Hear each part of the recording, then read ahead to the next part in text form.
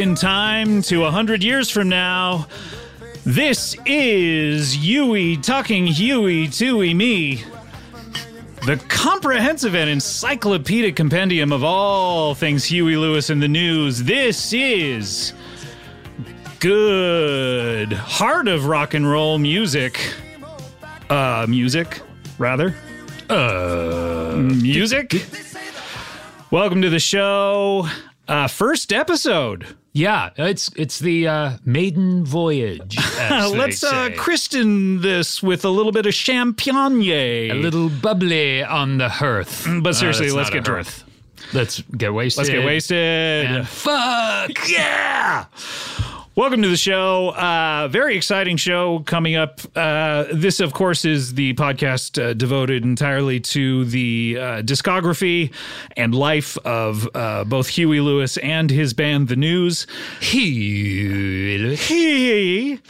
Coming up on the show, we have a couple of very special guests of note who will be talking about Huey Lewis and the music of Huey Lewis. We have a gentleman named Huey Lewis. And we have a gentleman, his number one fan, a guy by the name of Jimmy Kimmel. They will both be on the show coming up a little bit later talking about all things Huey Lewis. That's pretty exciting. A good get for the first episode of this show, I would say. I'm going to say that I don't know what else we can do. Like, what where the this fuck show else do you goes want from here. us? Like, if this isn't good enough for you, who can we talk to? Right. The President of the United States? No thanks. No, thank you. Both sides. Got to keep it on going. Huey Lewis and the News. Both sides. I want to. There are really lovely people on both sides. On both sides of Huey Lewis and the News. I want to introduce myself. I am one of your hosts for the show today. I am, let's see, why don't I introduce you and you can introduce me? How's that sound? All right. I'll introduce this guy across from me. He is, he's been on such wonderful shows as Parks and Recreation, The Good Place.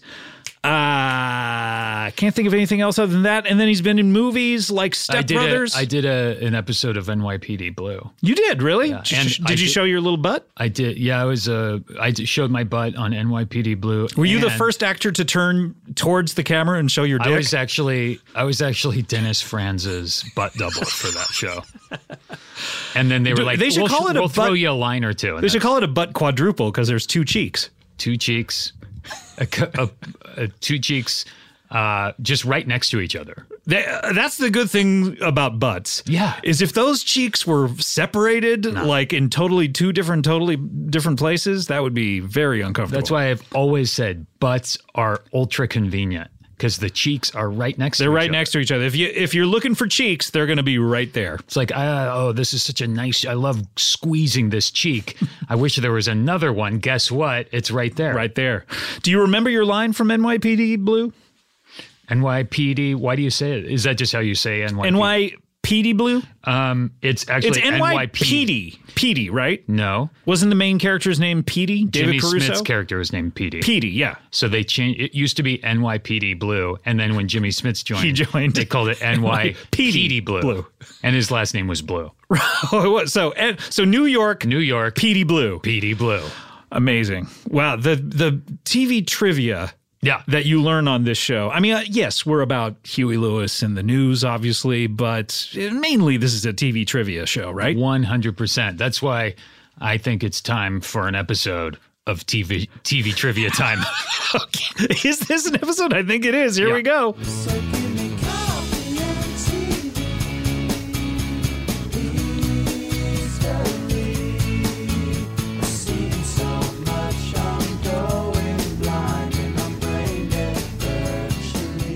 Hey, welcome to TV Trivia Time. This is Scott. And this is Scott.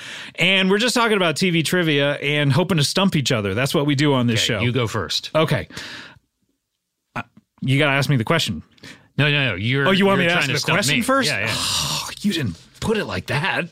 Well, what did you think I meant? You go first, meaning I compete first, meaning I guess the answer to the question. I'll ask the question first. Yeah. I don't care. All right, what do you got? Here we go. In 19 1986. What show was Kirk Cameron on called Growing Pains? Okay. I know this one because in 1986, I was in high school and I was watching television every night after high school. Okay, got the I would 1986 I was probably taking biology okay. class. So I was dissecting a frog usually during the day, and so I would need a little downtime after that. So I would come home and I would turn on the television. And I remember I would always turn it on ABC. Always. Because I was like, always be Cantalouping. Cameron. Always be Cameron. For Kirk Cameron. Kirk Cameron. So because I was Always Be Cameron, when Kirk Cameron actually had a show in there, I was like, this is amazing. So I turned it on, and I remember the theme song was something like Growing pains, growing pains, growing pains, growing pains. Grow. All your pains grow. So painful, so painful, so painful, so painful to have growing pains. So I'm going to say Family Matters. Let me check here. I was taking notes during your... Why were you taking notes? Because I wanted to, if you were stumped, I wanted to go through what you said and see if you any clues said it at any point. And then the last thing I wrote here was Family Matters, which was your answer. That was my answer. Yeah, that's correct. That's correct. Yeah. Yes. Okay, it's time for you to stump me. Okay. In 1984. Okay. There was a television show set in the town in Florida named Miami. Okay. That focused on the police department, especially with the squad that investigated crimes of vice. Crimes of vice. Miami? Miami is the town. I haven't asked the question yet. Okay. Did you ever see it? Well, I don't know which I need more clues because I don't know if I've seen. Did you ever see it? I don't know. I don't know which show you're talking about. Is Miami Vice? Oh, did you ever see it? Yeah, this is good, right? Yeah. All right, that's TV trivia time. Bye.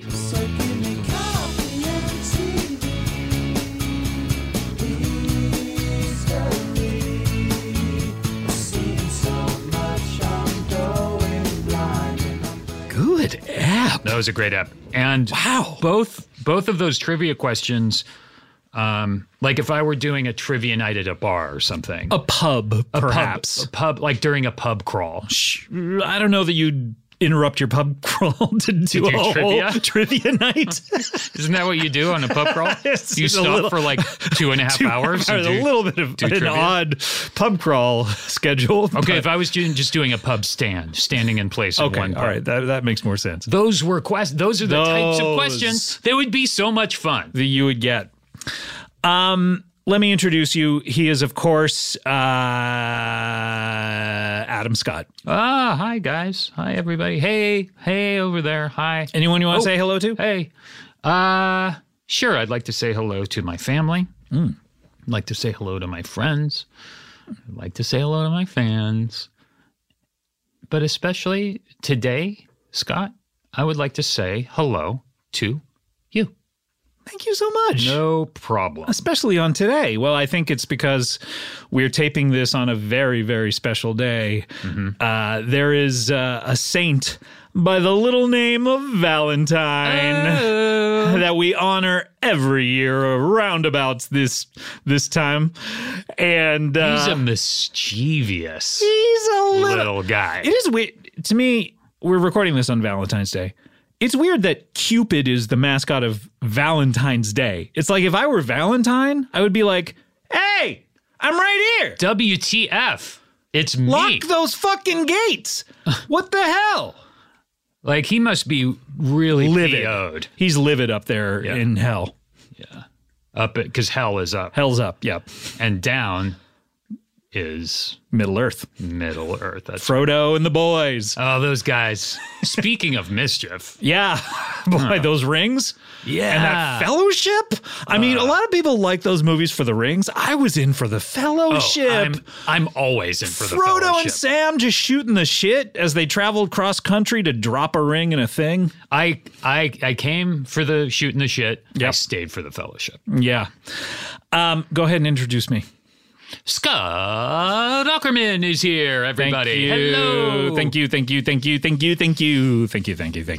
So it's been a minute, as they say. Yeah, we have not been in the Stoods together for a little bit of time. The last time we were in was we talked to Michael Stipe and Mike Miller from the band Hariam. But when was the last time we were studing it up just for a regular EP? That was it.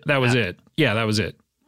Oh, right, because we did the wraparound thing for that. Okay. Right. We did the reach around thing as well, but that was off mic. When was that? October, eh? I really don't know. Yeah, it was probably October because, or maybe September. I can't remember. Seps. It was around when the Ferns movie came. Oh, yeah, it was October. Yeah, because the Ferns movie was already out. That's right. So we have not been in the studio for a bit, and we have not done this particular program.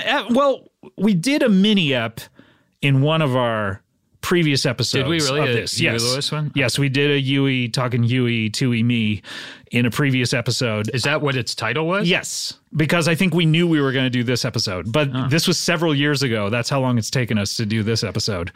We're going to have a 10th anniversary. Are we really? These days. When did we start doing this show? I'd like to get a little info on that. I'm going to if we guess could. 2011. We might be coming up. No, Or it couldn't 2012. be 2011. 2012, 2013? I'm going to guess 2014? 2112 because Neil Peart just passed away. Whoa. That was a weird one. That was a tough one. I've never thought been he a would never Rush die person, but it was like, why him? Yeah. Zach has a funny joke that I think he's done in a couple of Ferns interviews, and we've cut it out of each one, but he's like, you know who's better than Neil Peart? Neil Peart Plus. But we've always cut it out. I have a text from young Kevin here. February. Well, I wonder if it was Valentine's Day then. Ooh. Of 2014. Oh, wow. So 15, 16, 17, 18, 19, 20, 6 years at this point. We've been doing this show. All right. That's better because times have been flying by. Yeah, but a lot of road under our belts, under our tires. A lot 6 years is nothing to sneeze of blood at. under the bridge. Sorry. I guess it is something to sneeze at. Yeah. But this is the first time we've done this show that is focusing on the music and life and I guess times of Huey. Let's talk about it. Why did we want to do this show? We've been wanting to do it for a while. We've talked about Huey Lewis quite a bit on our previous episodes of You Talking You Two to Me and probably Are You Talking R.E.M. Remy. I feel like at a certain point we were talking and it just came up because I think the 30th anniversary of sports was would have been 2013. Yeah, before we ever did this show. So what's your fucking point? At some point, I stumbled across it and listened to sports a few years back and was taken aback of just how incredible it was. How did you stumble across it? Like you tripped and like your dumb nose hit the CD player, the play on the CD player? There was a copy of sports on the ground and I stumbled on it. And I was like, what's this?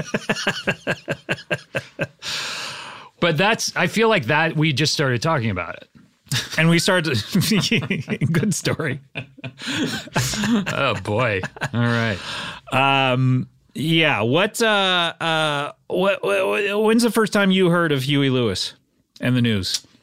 Huey Lewis or the news?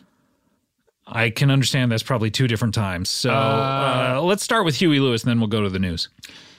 It must have been I Want a New Drug. I feel like that was the big song that really introduced him to everyone. Let's hear a little bit of it. I want a new drug. Wow, wow. Was Heart of Rock and Roll the first single? And this was I think it was, yeah. But who knows? We wouldn't know. What are we, experts? Oh, wait, this is the comprehensive and encyclopedic compendium of all things Huey Lewis. Oh, Then shit. we should know, fucking know this. Oh, no. Bing, bing, bing, bing, boom, boom, boom, boom, boom, boom, boom. Ghostbusters. When it goes, comes up to you. Good shit. Yeah, it's great. And the album is Do you got a little water over there? unbelievable. Shut up. Do you have a little water? Is there a glass that has not been used out of these? I have no. I don't think. Can I this just has been used. drink right from the thing? You gonna mind? Here we go, guys. I'm taking a sip of water. Adam, cover me. Sports. Huey Lewis. Rock and roll. Heart of Rock and Roll. Want a New Drug. The News. The band members. Okay, let's see. Oh, the next album was called Four. The previous album was called Picture This. Oh God. Okay, let's see. Singles. The lead single, Heart and Soul. Oh, so Heart and Soul was the first single. Now I gotta take a piss. Oh boy. Okay. Let's hear a little bit of this. Heart and Soul.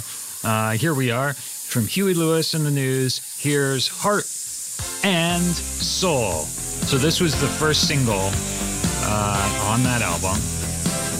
1983, I think, was when this came out.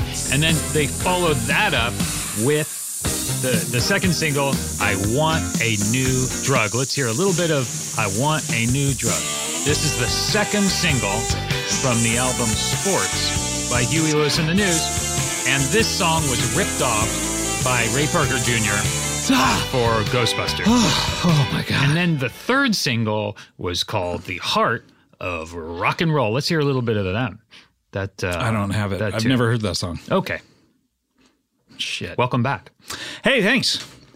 You did pretty good. You could do the show by yourself, I think. I think a lot of people would prefer it.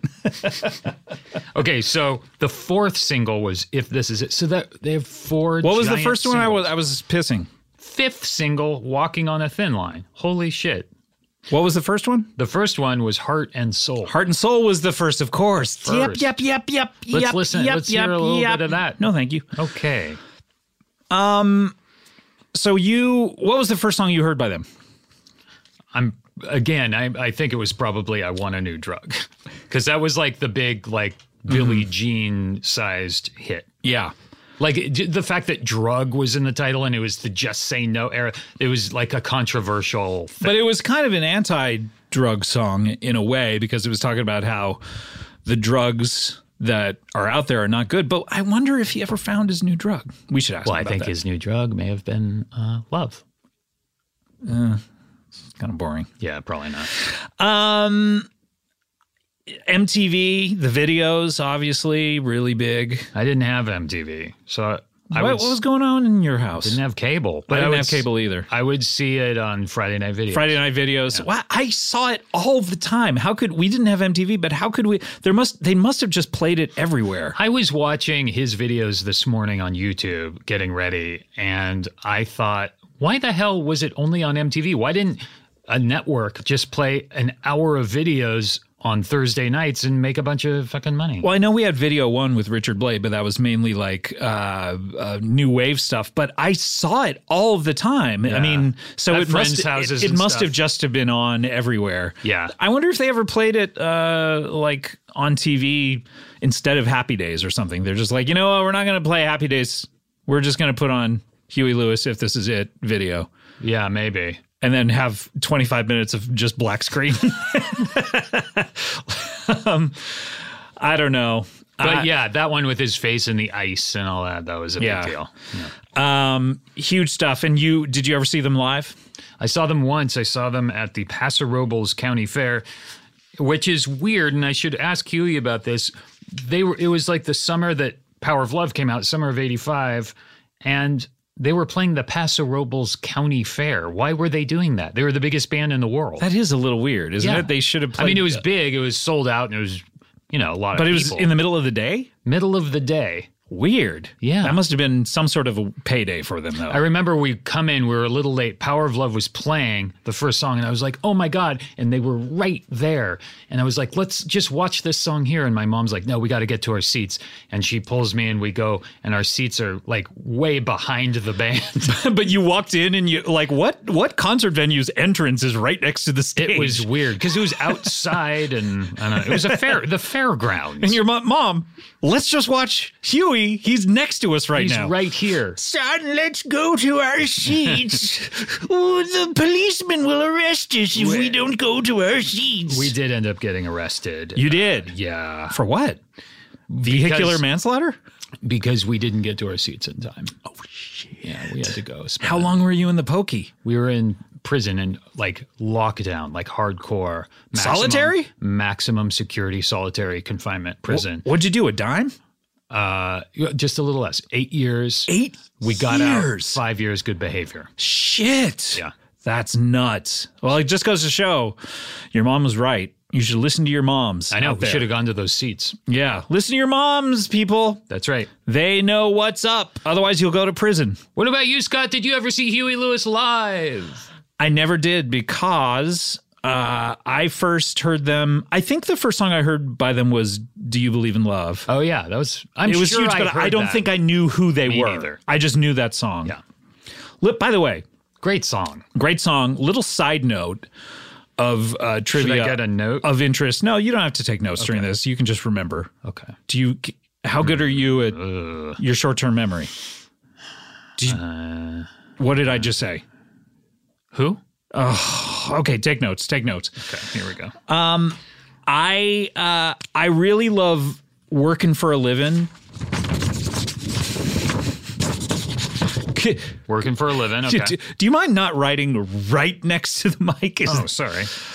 I really love working for a living, which has a very distinctive like hand clapping sound. And which album is that on? Is that it's an early one? I think it's either Picture This or the one right, or Huey Lewis in the News. And so when we that doesn't get old. So when we made the Mr. Show movie, Run, Ronnie, Run. Here we go. There was this idea for the credits that one of the other writers, BJ Porter, and I had for a movie we had been writing a few years earlier, where we always thought it would be funny. And I feel like a movie has done this since then, but we thought it would be funny if a song over the credits not only just described the entire movie that you just saw, but also described how you felt about the movie that you just saw. And like when you were sitting there and Ronnie did this, you thought it was nice. And so I got together with Warren Fitzgerald, who's the guitarist of the Vandals and also has played with Oingo Boingo. And we wrote this. I think BJ and I wrote the lyrics, and then Warren and I wrote this song together based on working for a living, rather, with the like. Yeah. Let's hear that. Working for a living? Yeah. Okay, yeah. So you can kind of hear Everybody's what I am. and working for a living. Yeah, here we go. I want to hear those hand claps. I love some good HCs.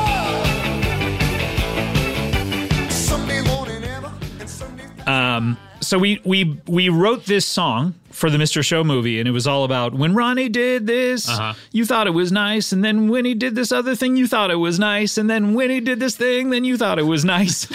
So fucking stupid. And did you use it? So here's what happened. So I turned it in, and it's just a Huey Lewis kind of ripoff song, musically, in a way, but no homage to that of like a feel good song that would be in the 80s. Turned it in, and the director said he was like done with us at this point. Yeah, but he was like, fine, you know what? The song's fine, but Scott can't sing, so we have to replace him. What? Really? Just being a spiteful dick about it, right? Oh, man. He's like, he can't sing. And like, yeah, I can sing. Yeah. Like, everyone knows that. So, but we were just so like everything had to be a fucking issue. So we were like, all right, fine. So we contacted the band Ween, and the lead singer of Ween sang it. Dean or Gene? Whichever one, whichever. I don't know who it was. And we get it back, and literally I put it on, and he sounds exactly like me. And I go, oh, no, this is just the demo of me singing it. He sounds exactly like me. And then we give it to the director, and he's like, yeah, good, fine. And then he puts it in the credits, but turns it down super low so you can't hear any of the lyrics, and puts it in a part where like dialogue is being spoken. Sounds like a fun working It was really situation. great. Anyway, but that's that's a fun song. We never put out a soundtrack, but that's a fun song. Do you have a copy of it somewhere? I don't even think I have a copy of it anywhere. I used to have it on a CD and play it for people, and people are like, this is fucking hilarious.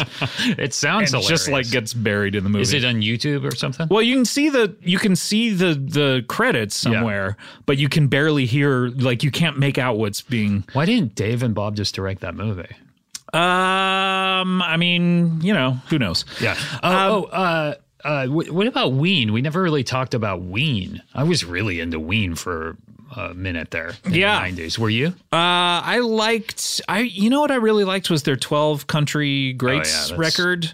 Awesome. And then I really liked White Pepper. Yeah. That's and good. Those were the two that I listened to the most, probably. Chocolate and Cheese you didn't get into? I thought that was okay, but I remember Marilyn Rice Cub playing that before every Windows 95 show that she did at the Comedy Store. When I first started doing comedy, she would put that on as the pre-show music. So you got sick of it? No, I thought it was fine. I just didn't really devour that album like the other ones. Man, was I into that record. But then the Country Greats was great. And then they just broke up, didn't they? Like finally like put a nail in it? Maybe, yeah. I not really sure.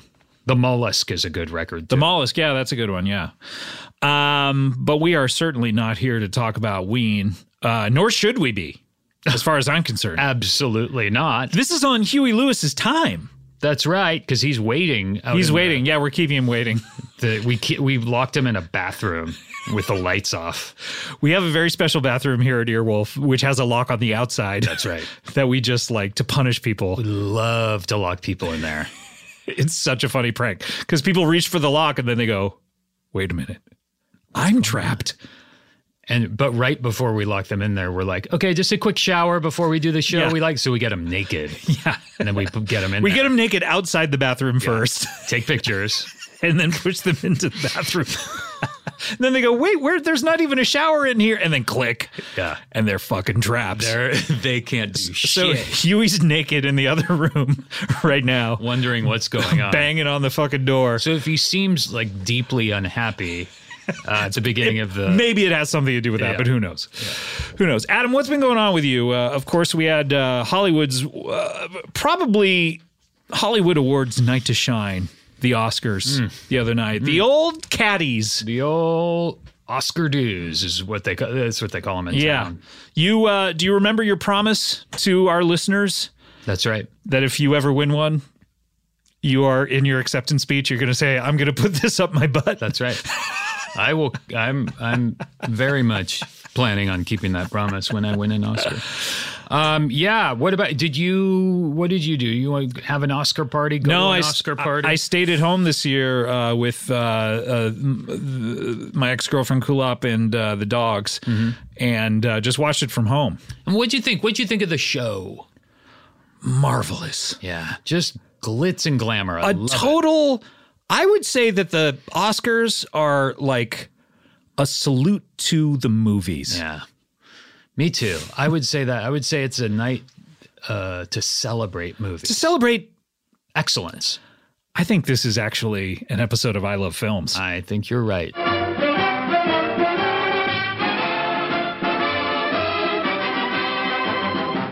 Hey everyone, welcome to I Love Films. This is Scott. And this is Scott. And we are talking, of course, about great films. Films. Three words for you. Sell you Lloyd. Yeah, that's right. That's one word, though. What? No, you're right. Lloyd's a word. Listen. Like Lloyd Dobler.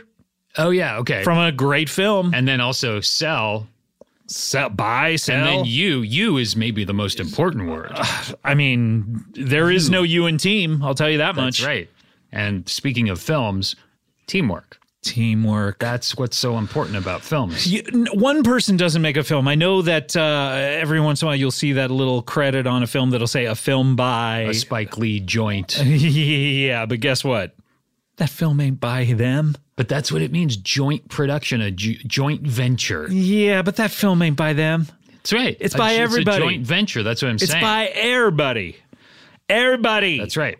Makes a film. And boy, do I love films. When you just hit that sweet spot. Oh, man, watching the Oscars and watching how, like, this year's great films were represented in those awards. You know what I mean? Like, every award, it seemed like they nominated, like, things from 5 different films sometimes. Yeah. Performances that run the gamut of 5 different selections. Like different performances from different films they would nominate. They'd be like, okay, for Best Actress, we're going to take like 5 different actresses from films and put them into this category. And like sort of almost, I felt like a nomination was almost saying like, hey, these things are good. Yeah, you did a great job. You know? And then on the night of the actual Oscars, it's almost like from those 5, they decide to pick one of them. It's almost like that where they would like go like, okay, 1, 2, 3, 4, 5.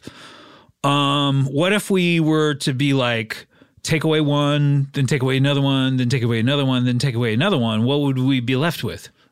Just one person. One thing. One performance. Yeah. So, but what was confusing to me is sometimes it would be 2 people. Yeah. And it wasn't always... As far as I'm concerned, actors. Sometimes it was... because that's really all I care about when I watch a film. Maybe that's what you're talking about, is sometimes it was like a couple people that did something else on a movie. I think if 2 people can be nominated for like writing or something, and they get 2 people should be nominated for acting. Yeah. And not for the same film either. Right. They should be like Laura Dern in Marriage Story and Griffin Dunn in Succession. It can be not even a movie, too. Yeah.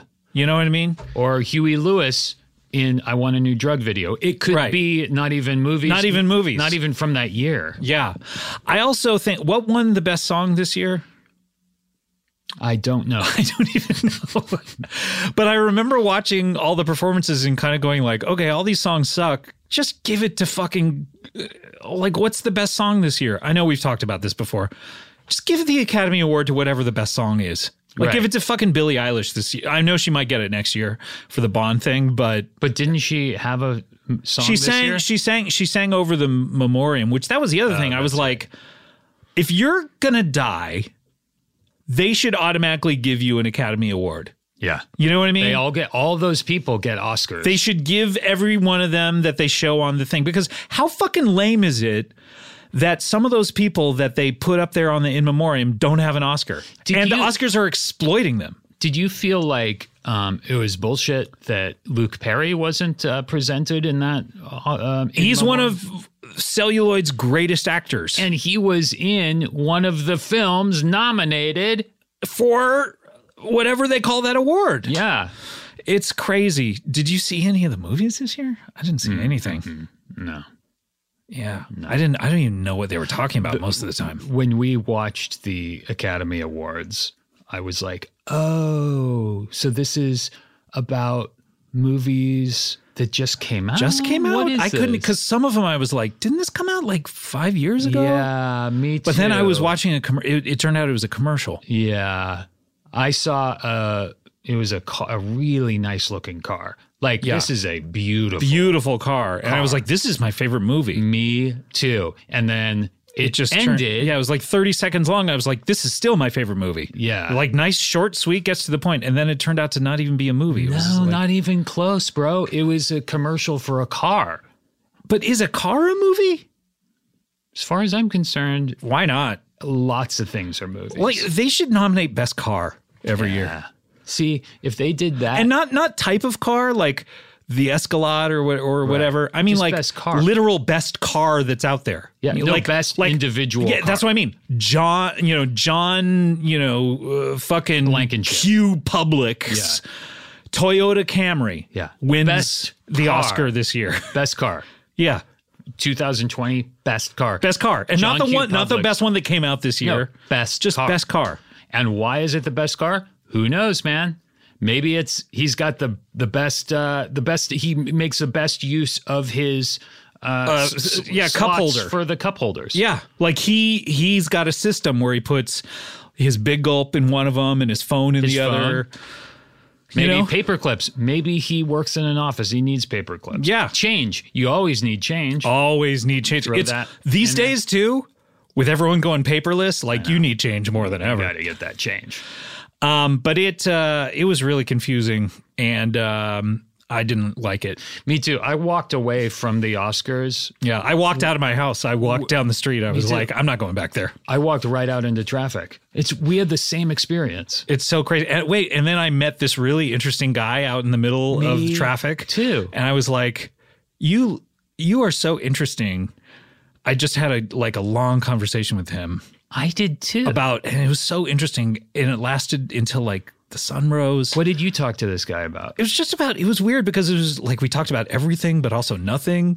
It was like we talked about everything that meant so much to us about life. And yet at the end of it, I was kind of like, whoa, the time just flew by. And God, this is crazy because I had a very similar experience. Really? Like almost exactly the same. What was it, like? What were the differences and what were the similarities? There were no differences. It was only similarities? Similarities. Wow. That's amazing to have two different conversations like that. And what was the guy you talked to? What was he wearing? Do you remember? I remember he had no shirt on. That's right. And it is. How do you know it's right? It's just weird because now our experience is even more similar because I was actually not wearing a shirt when I walked out of the house. Oh, interesting. I was in the middle of changing when I got super confused because the Oscars ended. What were you changing out of and what were you changing into? I was changing out of a tuxedo because you wanted to watch it. Yeah, you like to wear what everyone wears. That's the thing. When I watch television, I wear whatever the characters on whatever shows are wearing. That's right. So sometimes it's really comfy. And then sometimes, like for the Oscars. Yeah, it's a drag. But then I was going to watch Breaking Bad, so I was changing into a hazmat suit, and then I got super confused. So I was wearing hazmat suit. Well, this guy pants. I was talking to, he was wearing like a rolled down hazmat suit that the top wasn't on. I mean, this is the craziest coincidence. This is so nuts. Anyway, a great night that I'll never forget. The guy I was talking to was showing his nuts. Weird. Yeah, I mean, the guy I was talking to was not doing that. Oh, well, I guess the similarities end right there. Oh, well, I'll never forget this guy. I wish I'd gotten his name or phone number because he was so interesting and really on a great wavelength with me. But one of those people that I go, you know what? I never met that guy before, but he could be one of my best friends. I might put an ad in the Close Encounters in LA Weekly. Yeah, I might just watch Close Encounters. Yeah. Yeah. All right. Speaking of films, this has been I Love Films. See you next time. Bye.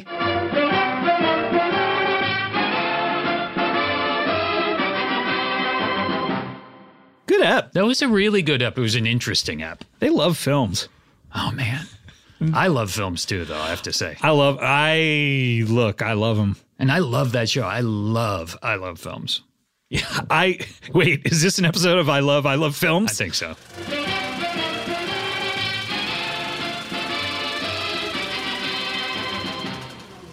Hey everyone, welcome to I Love Films. This is Scott. And this is Scott. And we're just talking about that podcast, I Love Films, that we love so much. I love films. Those guys know their shit. They know everything there's to know about movies, but as far as I'm concerned, about life. That's what's interesting is it transcends to me where it's like, yeah, they're talking about movies, which I'm not really interested in. Right. Hollywood libtards. Production. It's like, can you just shut up about politics for 1 second and just entertain me, you fucking dancing monkeys? Stop. You know what? Go back to doing what you do best. Yeah, which is you don't do it all that well. Yeah, shut. keeping a fucking sock in it. That's right. Anyway, I hate movies, but I love the I Love Films podcast. It's all just about, it's about more than that. It's about farts. The 3 F's: farts, future, and friends. Friends. Farts, future, friends. Future, and friends. Anyway, I love it. This has been I Love Films. Bye. Bye.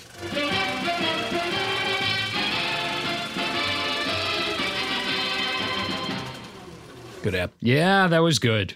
That was good. Have we talked about Huey Lewis enough? I think so.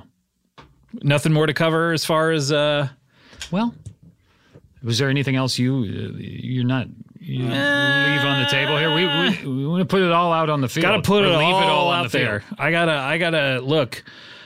Anytime I want to have a good time, Yeah. I turn on Huey Lewis and the News, and it instantly makes me feel better. That's Crank one of those things where it's like, if you're ever in a funk, Yeah. but you want to hear some funk, Something a little funky. you know what I mean? A little R plus B, Yeah. if you know what I mean. I'm not talking about the wonderful billionaire from England and Australia himself, Richard Branson. No, not him. I'm talking about rhythm and blues, folks.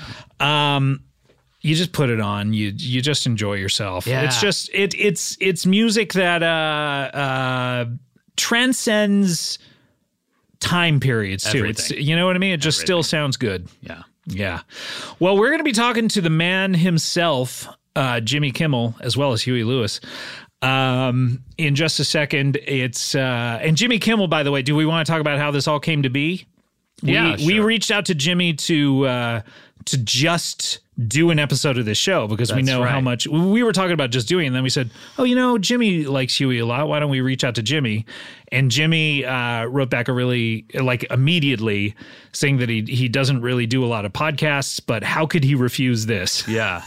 How could he say no to this? That's what it was, because we were like, let's go through sports track by track. Track by track, And let's yeah. have Jimmy on. talking about how much he likes Huey Lewis. And it was Jimmy who said, why don't I just get Huey to come do it? Because Huey comes out here to be on Jimmy's show Yeah. a lot and has stuff that he's promoting. And Huey's album just came out last Friday called Weather. We will right. talk a little bit about that, and we'll probably hear some of it. This is very exciting. This is a big show. Oh, you know what? Before we go, we get a lot of letters, Adam. And we don't do a lot of shows. And I've had a few. If we don't mention you, it's because I've had these letters sitting in my office for months waiting to do another episode. And then before I left today, I forgot to bring them.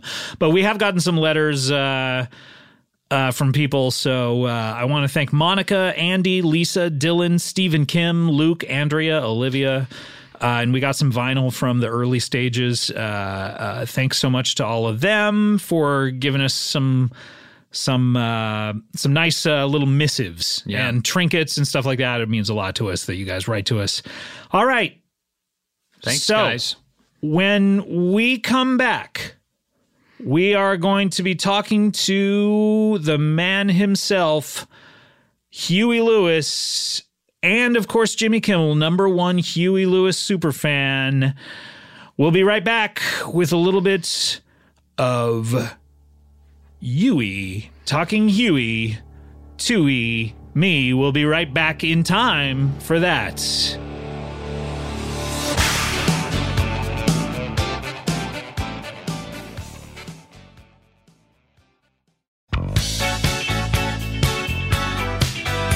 We are back. And this is very exciting. Adam, are you excited? I am very excited. What, moderately or at a level that is off the charts? I'm getting tripped up here because I don't know what moderately means. You don't know what moderately means. No. Do you know how to spell it? Do you want me to use it in a sentence? Well, I know that it starts with an M. Okay, I'll use it in a sentence. Are you excited moderately? No. Okay, see? You know what I'm it means. very excited. You're Thank very you for excited. clearing Okay. that up. I am Very very good. excited. Very good. Well, we have a couple of special guests on the show. They've never been on. Well, this is the first episode of this particular program that we've done. They've never been on any of our shows before. Let's first introduce this man. He is a multiple Emmy Award winner. He's hosted the Academy Awards several times. Jimmy Kimmel is with us. Thank you. And by multiple, So, and by the way, there's a cameraman in the room who has tripped over a waste paper. There's garbage everywhere. There is garbage everywhere. And right on Jimmy's introduction, he tripped over it and made a giant. And did you hurt yourself, sir? Are you okay? No, Are you okay? I'm messed up here. Did you hurt Not your at all. camera? Is your camera all right? The All right. thing about documentary filmmakers is they lurk in the shadows. That's right. This is a very bright room. There's You not no forget shadows. they're there. Jimmy, welcome to the show. So nice to see you. Thank you for having me. It's fun to be here. I feel like yes. Jimmy is qualified to have been on any of our other programs as well. He is. I've yes. just not been invited to be on any of the other shows. Well, we've done a U2 program, and we've done a program centered on REM, and we've Yes. also done a program centered on the band Stained, as well as Todd Glass, and we call that Stained Glass. So Well, I'm good with 3 out of those 4. okay, good. Yeah. So are we, by the way. Let me introduce our guest of honor. He is a multiple Grammy winner, a Golden Globe winner, an Academy Award nominee. Should have won. Oh, my Should God. have won. What What won did that win? year, What by did the way? win? I know. If you don't know, I know. You asking me? Yeah. Say You, Say Me by Lionel Richie. That's From a good White song Nights. too. From And the it's- classic it's White Nights. It is. I saw that 3 times because the girl I had a crush on in 1985 was a dancer and she loved it. And I saw it with her 3 times, hoping she would kiss me. And interestingly, Did she? No. Yeah. And interestingly, Never. we on that we were invited because we were nominated to the Academy Awards. Yeah.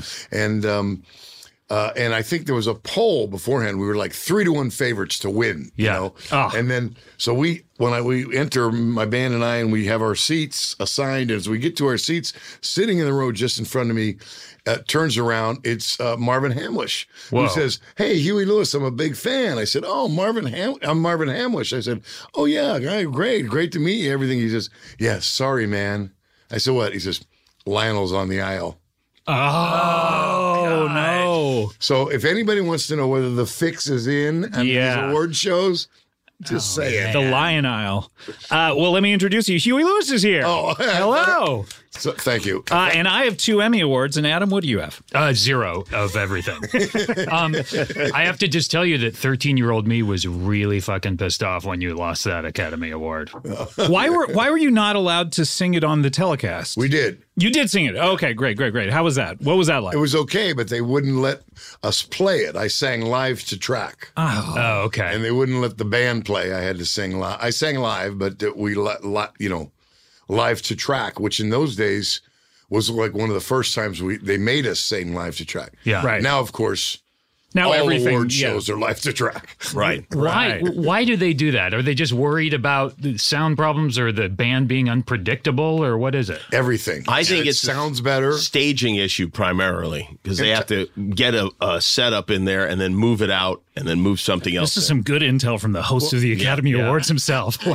Actually, there was always the Grammy Awards were always live. Always live. Yeah. And there was always feedback or something, or one guy's mic would go out and there were problems, and they always lasted too long. And so Dick Clark created the American Music Awards out of Right. whole cloth, Right. just to kick their ass. Right. And did. And we did it with live to track, and they could time everything perfectly. Yep. Because they knew exactly how long to. And then so the Grammys had to follow suit. They got killed, and they had to tighten their act and do it like that. So that makes the show way longer just dealing with live music. Yeah, because you got to set everything up, course. put microphones, all Of course, that stuff. chords. I remember you presenting with Madonna at the American Music They Awards. gave the award to Prince. Yeah, wow. So the 3 of you, amazing. Speaking of Prince, I know we're going to jump all over the place with you, Huey. I was reading about We Are the World today, Right. And you're of course the line that you sang is classic, Right. But it was not meant for you to sing originally. Not originally, no. It was meant for Prince. It was Prince's line. Really? Yeah, but Prince didn't show up to We Are the World. Because He was upset at something that happened in the Grammys or something. at the American Music Or at the American Music prior to Awards. that. Right, Something right. He didn't, whatever. He didn't win or He something. didn't show up. And now they figured out he's not showed up. And we're done. We've sung the chorus, and I'm in the lounge, with So you didn't have a solo line originally. not I. Insanity. And now they come get me and they say, Quincy wants to see you. And I go see Quincy, and Quincy says, hey, Smelly, come here. They called Michael Smelly because he was so clean. And he says, sing your line to Huey. And he sang the line. He goes, Huey, sing it. And I'm sitting there, with Michael Jackson. Whoa. Sang my line. He says, great, you got it. And that's all. Wow. Right place, right time. And what did you think about Cyndi Lauper coming right after you going, wow, wow, wow, wow? What was that about? I don't know, but I do remember that at the end of I do remember being, when we started the lead vocal, they did all the chorus first, and then boom, then we did the lead vocals. Yeah, they wanted to do it in one pass because they only had like five mics, and they had 15 people, so 3 guys on each mic, and you lean into the mic, sing your line, get out of the way, next person line, next person, and so on. And because of the leakage, they wanted it all to be live. Yeah, so they started off with. I guess Lionel, here comes a time when we heed a certain call. And then when the world must come, there are people dying. Stevie Wonder would kind of intentionally screw up his line. Almost, Yeah. There are people dying. Wait a minute, wait, stop. So then they go again, and they get about down to Al Jarreau, and he screws up somehow, and they go back again, and they go back to someone. And meanwhile, these guys are getting 3 takes, and I haven't sung my line at all. Right, because you're further down the line. Yeah, I'm way down the line. So I say, when Humberto comes out to adjust, Humberto Gatica, the engineer, to adjust the microphones, I say, Humberto, can you just let it go anyway so we can have a little bit of a shot at it? Yeah. And he says, oh, okay. And he goes back in, and Michael, I was right next to Michael, and Michael goes, good idea. Michael Jackson was right next to me for that whole thing, and he did not miss a trick, man. I mean, he just seems like he's just kind of ethereal thing, but he was so onto that thing, because when we finally did a pass all the way around, and it wasn't very good, and then we did a second pass all the way around, and it was really good. It was pretty good all the way around. Yeah. And then Quincy just goes, let's do another one. And I saw him go to Humberto through the glass, say, save that one. And then let's do another one. And he started another one. And right away, Michael grabs me and says, they're saving the last one, aren't they? I said, yeah, they're saving the last one. He says, oh, good. Because that's the one. Is that the one they used? The second one? It was okay. Yeah. Wow. But Michael knew, he knew all that stuff. Yeah. And was that separate from the video? Isn't you guys actually recording the song, is it? Or was that the actual? Yeah. Did you lip sync in the video to the? No. That was the video. They just shot it. They just shot it. Wow. Okay. It's incredible. What a day. That's why we're so ugly when we trying to hit those notes. Jimmy, I got to turn to you. There's so many questions that I can think of. We shot the I'm fucking Ben Affleck video in in the exact same studio. Really? Where is the studio? It's Jim Henson's studio. Oh, it is. Yeah, we did the Ferns score there. Yeah, they do a lot of stuff there, and Huey was in that one too. It's fantastic. Huey's the only one that was in both. Yeah, that's amazing. What an honor, Jimmy. There are so many questions I could think of to ask you, but the one that pops up primarily is when did you first hear of Huey Lewis in the news? I'll tell you when. Well, I heard about him on the radio, of course, but Cleto, who was my band leader. like a news bulletin about them? My band leader, Cleto, who's my best friend since I was 9 years old. We grew up right across the street from each other. He stole a little suitcase full of cassette tapes out of a boat. Wait a minute, there are boats in Las Vegas? It was like somebody, was on a street and somebody had it parked and Cleto looked in there and there were cassette tapes and he took it and he brought it home and one of the tapes was Picture This, Huey Lewis's album Before Sports. And we started listening to it, and we started listening to it a lot, and that's how we became fans. And then my cousin Sal, who lived in Long Island, we were in Las Vegas, he also, at the same time, fell in love with Huey Lewis, and it became a formative part of our childhood. Sure. And then Sports comes out, and it's the biggest album ever, and that must have been a huge deal for you guys too. I went to the Thomas and Mack Center in Las Vegas at 5:00 in the morning by myself to buy tickets to see Huey Lewis in the news, and I was like 5th or 7th in line. I remember thinking oh geez, I got up so early, I'm not even first in line. And we waited until the box office opened at 9, and I got tickets, and I was very excited. And then it was a matter of who I'm going to let come to this concert with me. Who did you let come?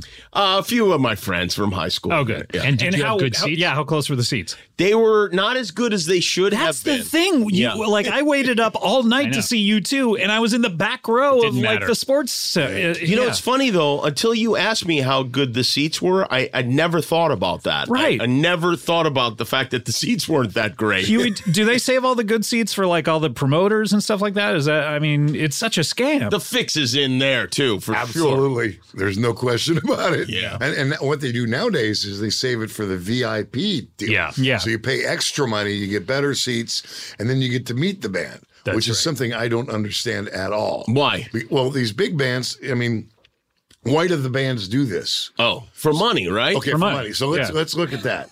Or maybe to get some sex. I don't know. That could be too, right? These big bands, pick a band, Journey, something like Big bands? They're on stage for 2 hours, Right. and they're making a lot of money. I mean, what are they making? You know, like They gotta be hundreds making of thousands five of dollars. figures. Yeah, hundreds of thousands of dollars. Some of them, sure. So they decided they're going to add another hour pre-show meet and greet and stuff, so they can make another 10 grand. I don't get it. It's like the concert's 2 hours and the meet and greet's almost It's 2 an hours. hour. Yeah, it's 2 hours sometimes. And you get nothing. But you know the reality is. And invariably what happens is the artist I forgot, I got to do the, and he's miserable. And now the people who paid $400 for the meet and greet, he's not very nice. He wasn't very nice to me. And then they don't like him. You know, it backfires. But didn't you have to do like meet and greets with radio guys and stuff? Like crazy. So maybe if you got paid for that, it would have been better. Maybe that's what they're doing. They're doing the same thing, except now they're getting paid for it. What we used to do is sign autographs afterwards and set up a table, and then for backstage piece, and we just sign autographs. Yeah. Huey, let's go back to the beginning, if we can. Marin County is where that'll be Louis Armstrong was the beginning. Of music, or of jazz. You were in England for a while. You were in the band Clover, right? Which Clover, put out a couple of records, and also was the backing band for Elvis Costello's first record. But you did not play on that. No, neither I nor the lead singer Alex Call. Explain why you didn't play on that album. Well, I just played harmonica. Yeah, but didn't you decide to go somewhere with your girlfriend for the weekend? Yeah, Elvis Costello asked me. He said, "I do have a couple songs that you could play on, if you'd like." But they were going to be doing this for a week. Yeah, and it was our first week off. They worked like crazy, and I had my girlfriend over there, and we went to Amsterdam for the week. So which songs could you have I had no idea. I can't remember. Like Welcome to the Working Week or Watching the Detectives? Red Shoes. I don't know. Right. It's from My Aim Is True, right? That's the record. Yeah. So I read something recently where you were kind of taking a look at the pub rock scene, which had Nick Lowe and Dave Edmunds and all the rock pile people, and you sort of were very inspired by that and said, "Oh, I would like to go back to the U.S. and do sort of my version of that." Is that what kind of sort of? I mean, Clover was mostly a country rock band, and we were signed by Dave Robinson and Jake Riviera, who managed Elvis, Grant Stiff Parker, Records, and started Stiff Records. Right. But they hadn't done any of that and England was kind of between fads at the moment, and they figured that pub rock was going to be the new thing, and because the Brinsley Schwartz and Nick Lowe was in Brinsley Schwartz, and they worshiped Clover. They had the, I don't know, worship's too big a word, but they liked Clover, had the record, and so on. So they knew kind of who we were and everything. So they thought they'd sign us, and the day we landed, Johnny Rotten spit in the face of the first NME reporter, and the game was on. And so the punk thing exploded, and we were wrong place, wrong time. But the punks were, for me, liberating because they were like thumbing their nose at the music's. My voice is kind of, it's a rough, gruff voice. I didn't have a radio voice for the 70s and all that stuff. And so I didn't sing a lot in Clover. I didn't care. I was playing harmonica, just trying to exist, play music for a living. But with the punks, it seemed like something that was very liberating because they weren't trying to groom themselves for record labels or any of that stuff. They were just doing their own thing, singing their own quirky songs, their own way. And I vowed that that's what I would do if our band ever broke up, but not musically. Musically, I would be R&B based because I was sick of the guitar stuff, and that's pretty much what I did. So when you came back to the U.S., you got a bunch of like-minded individuals. How did you find the band? I came back to the U.S. and then I got a club. There was a club called Lion's Share, and they said, how would you like to do Monday nights here? I said, great. I got Monday nights, which was an on-off night, but it was kind of a good night for us in Marin County because we traditionally through the years played Monday night. So I created this thing called Monday Night Live, which was a band, and that sounds like copyright infringement for Saturday Night Live. Might have been. and we did, and we had different bands and comedians and quietly I assembled this band and I sang all the songs. And so then we got offered free studio time because the studio manager from somewhere came to see the gig and couldn't get in because it was quite popular. And so she said, hey, how would you like some free studio time? I said, fine. And for a laugh, we cut one of the songs we were doing, which was called Exodisco. It was a disco version of Exodus. It was pretty funny. It goes, of Bob Marley's Exodus? Huh? Bob Marley's Exodus? No.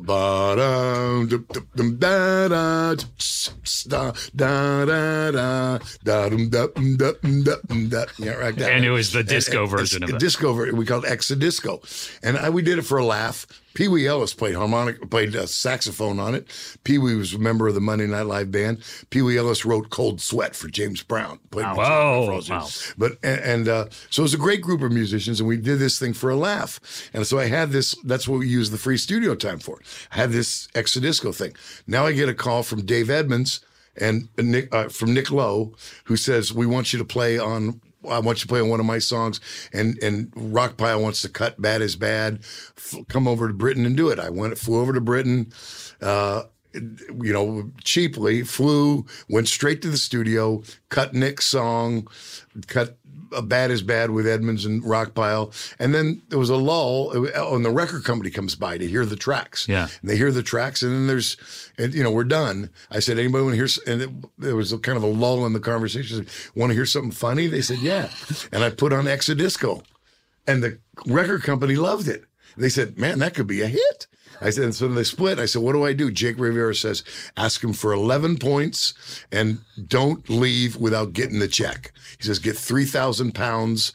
And if they want you to do something else on the record, do it, but say yes, but don't leave without the check. Yeah. So I go the next day to the record company. I do all that.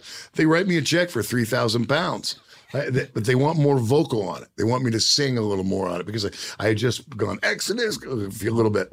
So I said, no problem. Give me the check. They give me the check. I go back to San Francisco. I go, boys, we got something going here. I went back to the studio to add vocal to this multi-track, and they had erased the multi-track by accident because the tones were on it also. And with analog machines, you had to align the machine with tones. Right. Most people had a tone reel just for that, but because they were cheap and it was a demo session, they used the tones at the head of our tape. So while they were regulating it, calibrating it, they went into the song and erased the first part of the song. So I said, I just made a deal for this. They said, well, no problem. We'll give you plenty of time. How much time? I said, I'm going to need a week. I need a week. They said, no problem. They gave me a week. So I took the Exodisco, 2-track master, put it on 2 of the multi-track of the 24, sang over another track, mixed it down. Took me 2 hours, done.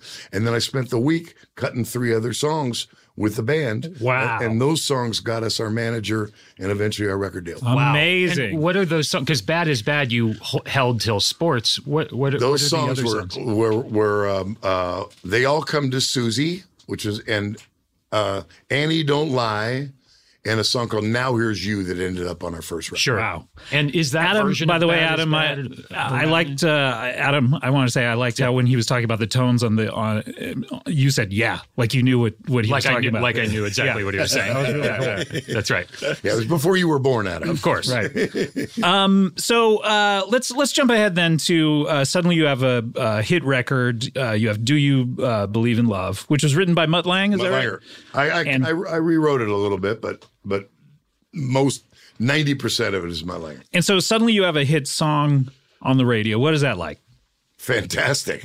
And that's Jimmy. This is the song that's on Picture This, which which I love that album. Yeah, I love all the songs on that album, but that was the big hit. That was the one that was the hit, and we'd cut it, and we asked, and Mutt sent the song, and we knew it was commercial. We cut it. We heard that KFRC was going to add that song to this, and KFRC was the big Parallel 1 station in San Francisco. Yeah, I remember KFRC. And they did all their ads on Tuesdays. So we assembled, the whole band congregated at my house at 2:00 on Tuesday. They were going to play between 2 and 6.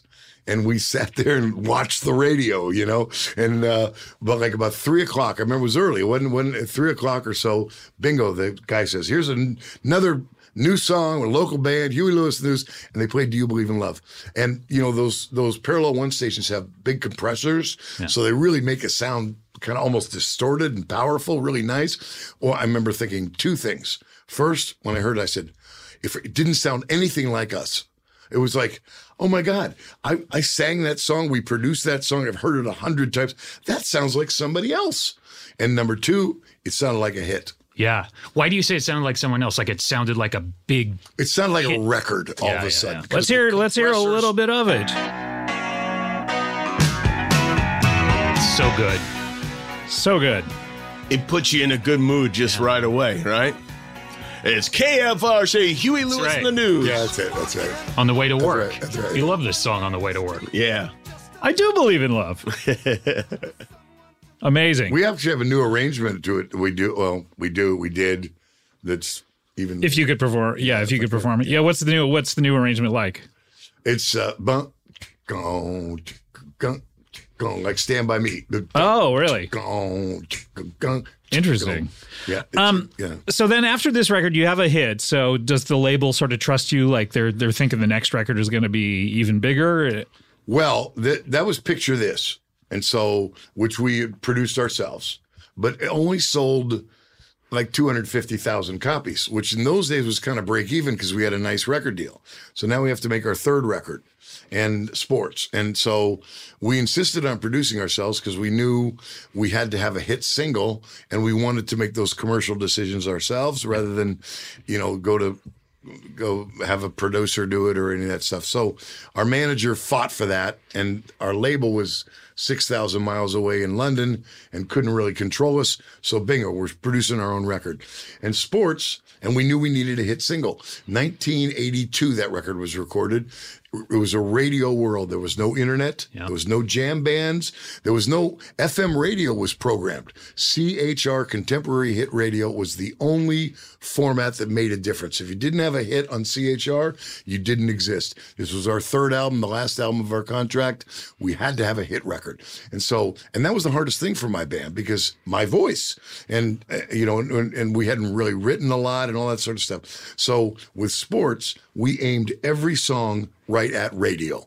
And but we wanted them all to be different because we didn't know if it was going to be a rock song so we had, Walking on a Thin Line, we had Bad is Bad, and we knew we needed a hit. We didn't know we were going to have 5 of them, but we knew we needed one. And now when I listen to that record or look at that record, it sounds like a record of its time, a collection of singles. Yeah, it really does. It sounds like a best of album. That was what was going on. More bands should try to make every song a hit. Don't you agree? Not necessarily. It sounds like such an easy formula. I not necessarily. No, I don't necessarily agree with that. Really? There's a lot of songs that aren't hits that are fantastic.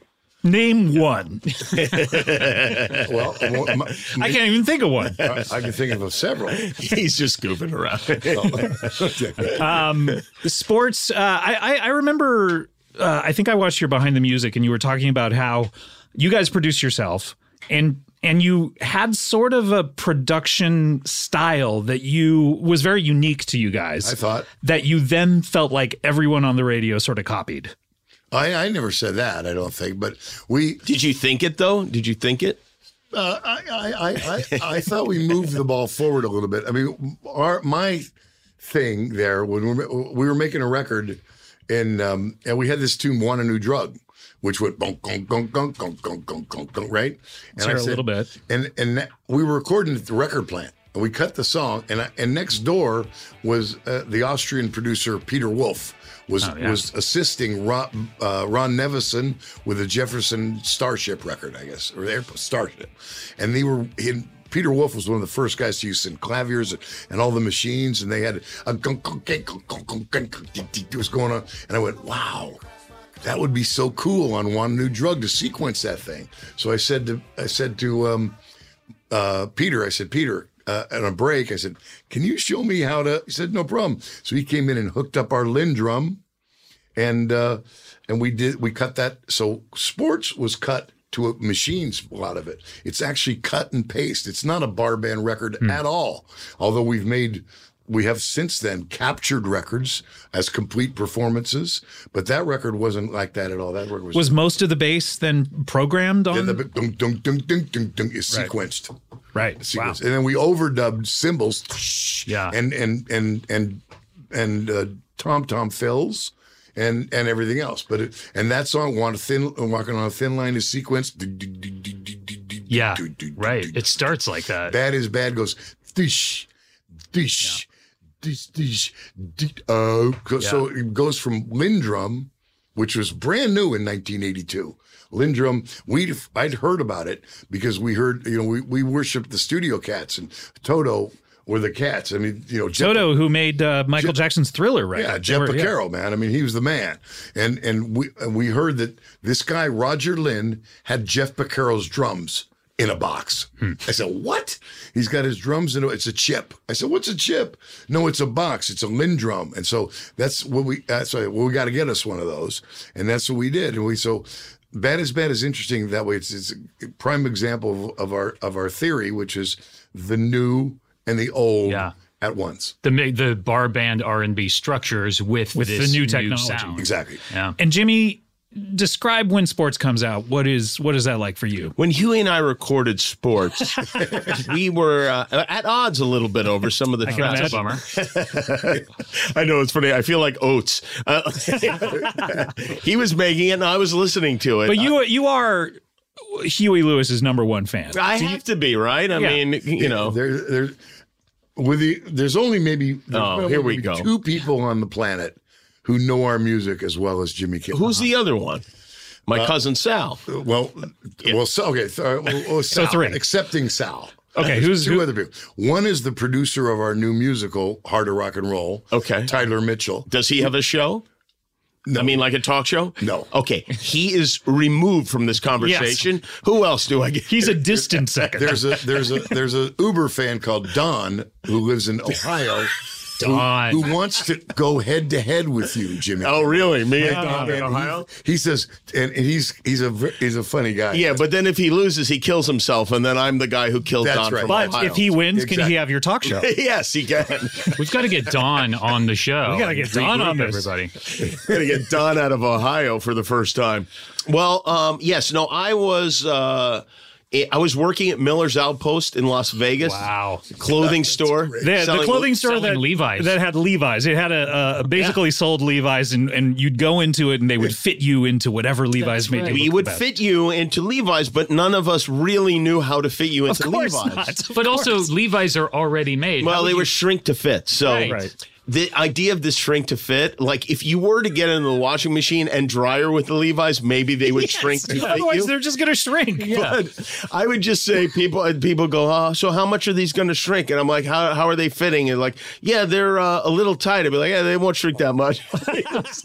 No clue. We just wanted to get them out of the store. Yeah. So I was working there, listening to the radio like a maniac. I mean, I was really, really into radio. And Could you play the radio in the store? yeah, the radio was playing in the store. I had a favorite radio station, KYRK in Las Vegas. I listened to it at all times. And I bought the cassette when it came out, and I just listened to it a million times. And so to me, like when most of those songs were hits, I already knew them well already. They were hits in my car before that. And I love to sing along with Huey's songs. We are kind of in the same vocal range. Yep. And years later, my cousin, I was doing football picks on NFL Sunday on Fox Sports, and I had the week off, and Huey was doing a show up in Northern California, and I said, I said, Sal, let's go up there and go to the show. And I don't know, maybe if we call them, we can have a meet and greet. That those meet and greets that Huey loved. So we go up there and they said, yeah, sure, or whatever. And we go up, and after the show, Huey comes out and he's eating a sausage, some big Italian beef sausage, and his breath smells like garlic, and he goes, what are you guys doing up here? And we said, yeah, we came up to see you. He goes, no, really, what are you guys doing up here? I was like, we came to see you. He's like, oh, all right. You drove from LA to come to see this show? Yeah, we did. I said, you got to be kidding me. Yeah, we did, and we were very excited. On the way home, we called my parents from the car to tell them. You talked to Huey Lewis? Yeah, we met Huey Lewis. Were they proud of you? They were happy for us, for sure. Yeah. Wow. Yeah. And by the way, since that time, Jimmy actually knows probably knows more lyrics. If we were just to recite lyrics of songs now from memory than I do. Well, there's not probably. We had a contest on the show, and I beat you 10-0. Wow. That's humiliating. So Jimmy could go on tour with you and just sit in the front of the stage and prompt you. We've been thinking of starting a reality. I want a new line. Show called America's Next Top Huey Lewis. And I feel like I could You win would it. be the only contestant. It'd be like that In Excess reality show. Yeah, right. Yeah. Him and Don would be the only contestant. Yeah, you and Don Don. from That's Ohio's right. going down. So MTV is just starting around the time that sports comes out. So what is that like, just seeing? For me, we didn't have cable, but we had a local channel in Las Vegas called V21. It was a UHF station. And so that was like, if you were poor, that was your version of MTV. So that's really where I watched a lot of these videos. And I think my favorite of the videos is probably If This Is It. Yes, classic on the beach. And Adam, you were saying that was... Yeah, you shot that in Santa Cruz, which is where I grew up. And so you guys coming to Santa Cruz at the height, because that's like the Dream Hotel, right? What was the name of it? The Dream Inn. Yeah, Dream Inn. It's still there. But the third or fourth single, so you guys were the band, and you guys coming to Santa Cruz was the biggest deal. My stepsister is an extra in the background of the shot where the guys' heads are in the sand. Right. She's sitting right behind you. And that was, I can't even tell you what. And then you played the game on the boardwalk. You threw the ball through the teeth of the guys. Big deal. And I missed it. I wasn't able to go down. You arguing with your girlfriend That's on right. the phone. And that's good stuff. Yeah, we had that. That was our video. We had videos. It's kind of the story is, Do You Believe in Love was our first professional video. And we made these two videos before that helped us get a record deal because there was an outfit called Video West in San Francisco run by a gal called Kim Dempster. And there was this videotape just been invented. This was 78. Right. Just been invented. And she said, and they had a channel called Video West that would show videos at 1 o'clock in the morning. She said, look, we'll make a video of you guys and you can have it if we can show it on our show twice. I said, great. So I schemed these two videos for Some of My Lies Are True and Don't Ever Tell Me That You Love Me. And if you ask me, they're the best videos we ever made. I've never seen those videos. Oh, they're fantastic. Really? On YouTube? Some of My Lies, I don't know, somewhere. Some of My Lies Are True is hilarious. We did it on a sewage pier out in the middle of the Ocean Beach. And we're dressed in suits and stuff in the middle of... You guys were big with suits on the beach. What I did is... It's true. Your one That's so idea. true. Well, you know what I did? I swiped all this from... I once saw James Brown on Hullabaloo. And there were all these people on the beach in a swimming pool, and everybody was in bathing suits and stuff. And here's James Brown dancing amongst it was just so incongruous. I thought, that is cool. So was your pitch for the Power of Love video like, what if we were on the beach and we were wearing suits? Well, Like, we've already done it twice. Come on.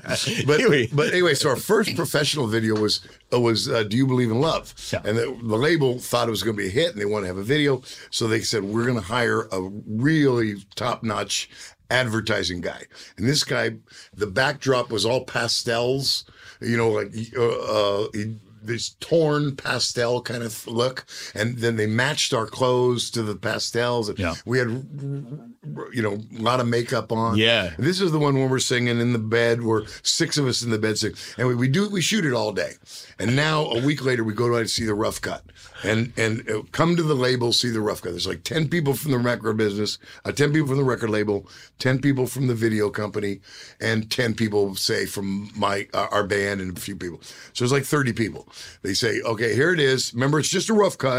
We haven't colorized it yet. It's going to look a lot better and all this stuff. No problem. Boom, they shut the lights off. They show the video. My heart sank. It was horrible.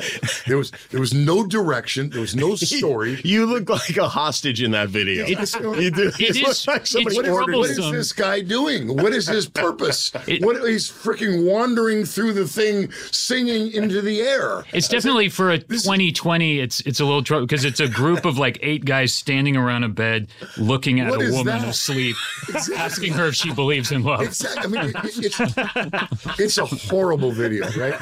And how do you answer that question too in that situation? Yes, get out of my room, please. No, is no the answer. So what will make you leave? But as soon as the song is over, the video's over, and I'm heartbroken. I think, oh God, this is horrible. Boom, video ends.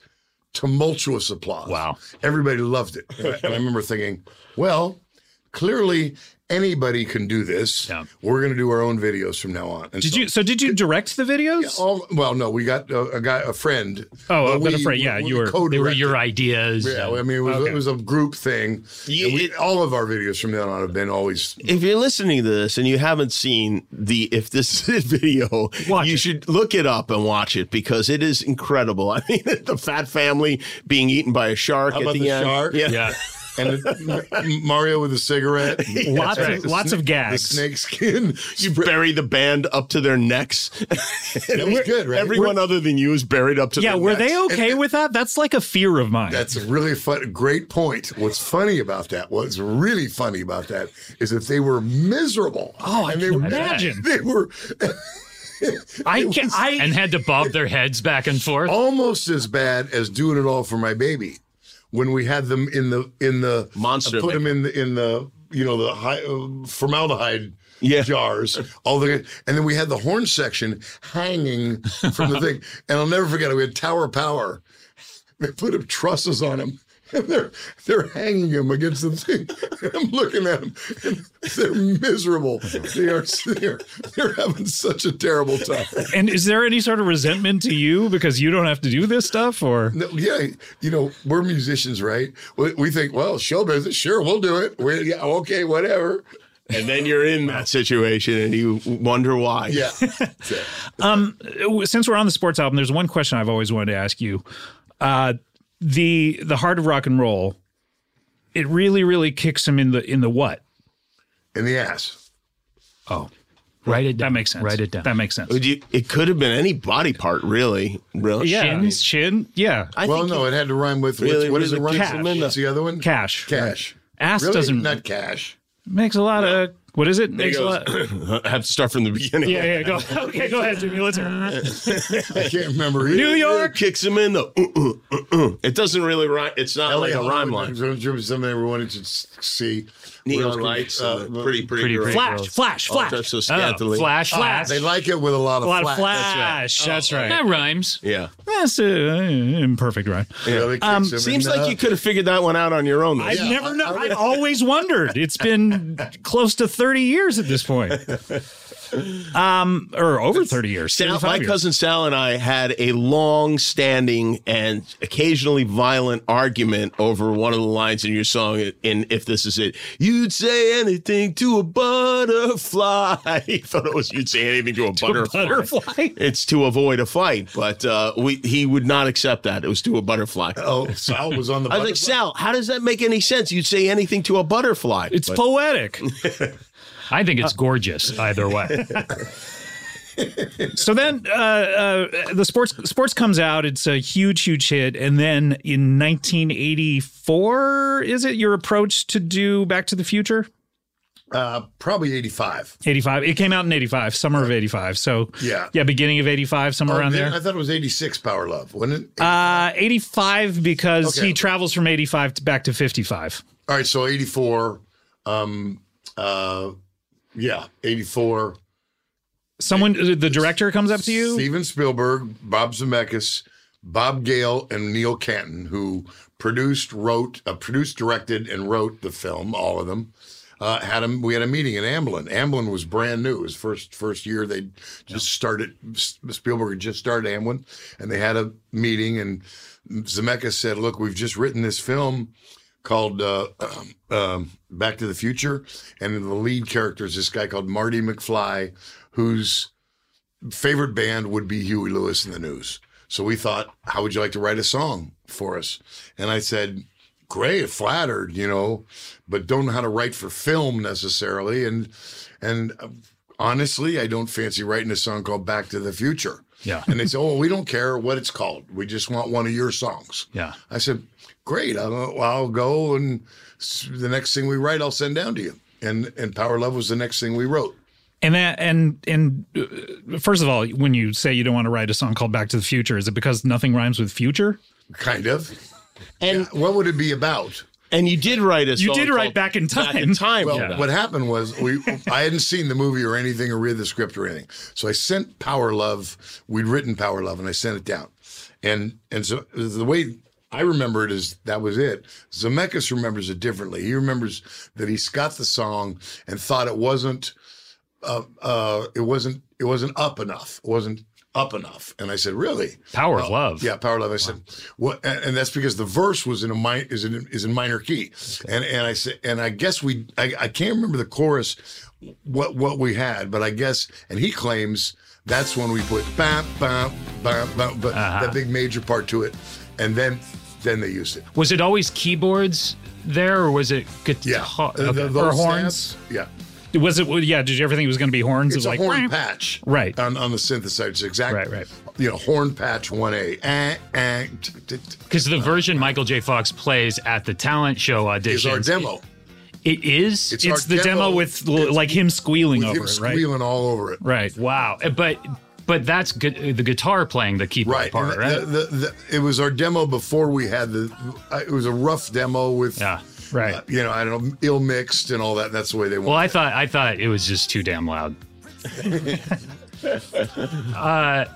So that must have been because you were approached a year or so before to maybe write something for Ghostbusters and had passed on that. Right. What was it about this that? Let me take this one for you because Huey gets fined like $10,000 every time he talks about. Oh, it. really? Because of your court agreement with Ray Parker Jr., right?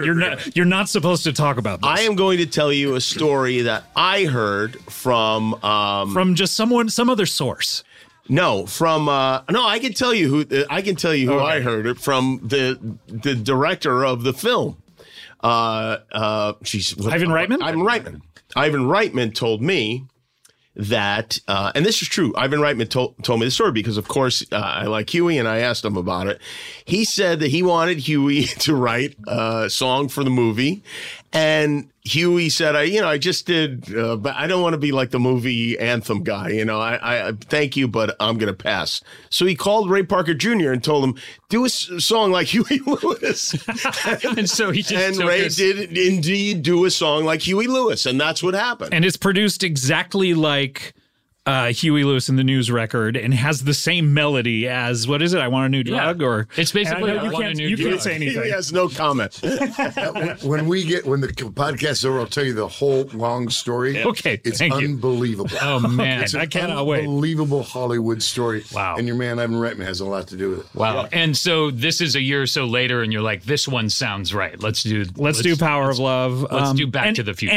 And it's your first number one hit, right? Isn't it? No, not your first number one. It was but the thing Power of Love did for us because of the film. I think it was your first number it one. might have been. Yeah. It might have been. So- It might have been. Yeah. But what was interesting is that I got scared. I backed off of it when he kind of furrowed his brow at me. But okay, No, I think it was. It might have. But it what was interesting about we'd had a bunch of hits beforehand, and actually Power of Love was released 9 weeks before the film came out. Right. So when the film came out, the song was #1 already, and which was smart. That was great marketing. Mm-hmm. And Zemeckis to this day says best send off a film ever got. You Yep. got Oh. #1 song, boom, here's the film. You know, Yeah. and all this stuff. But yeah. I was so excited for it because you were my favorite band. And then to have this movie coming out with one of my favorite actors, and then the movie is so good. It is my favorite movie of all time, I think. And he wakes up at the beginning of the movie with a Huey Lewis in the News poster above his bed. Yeah. And that song is so good and everything about it. And Back in Time, it's just... And then Huey's in it, which Yes. was unexpected. Yeah. That was such a big I deal. felt the same way.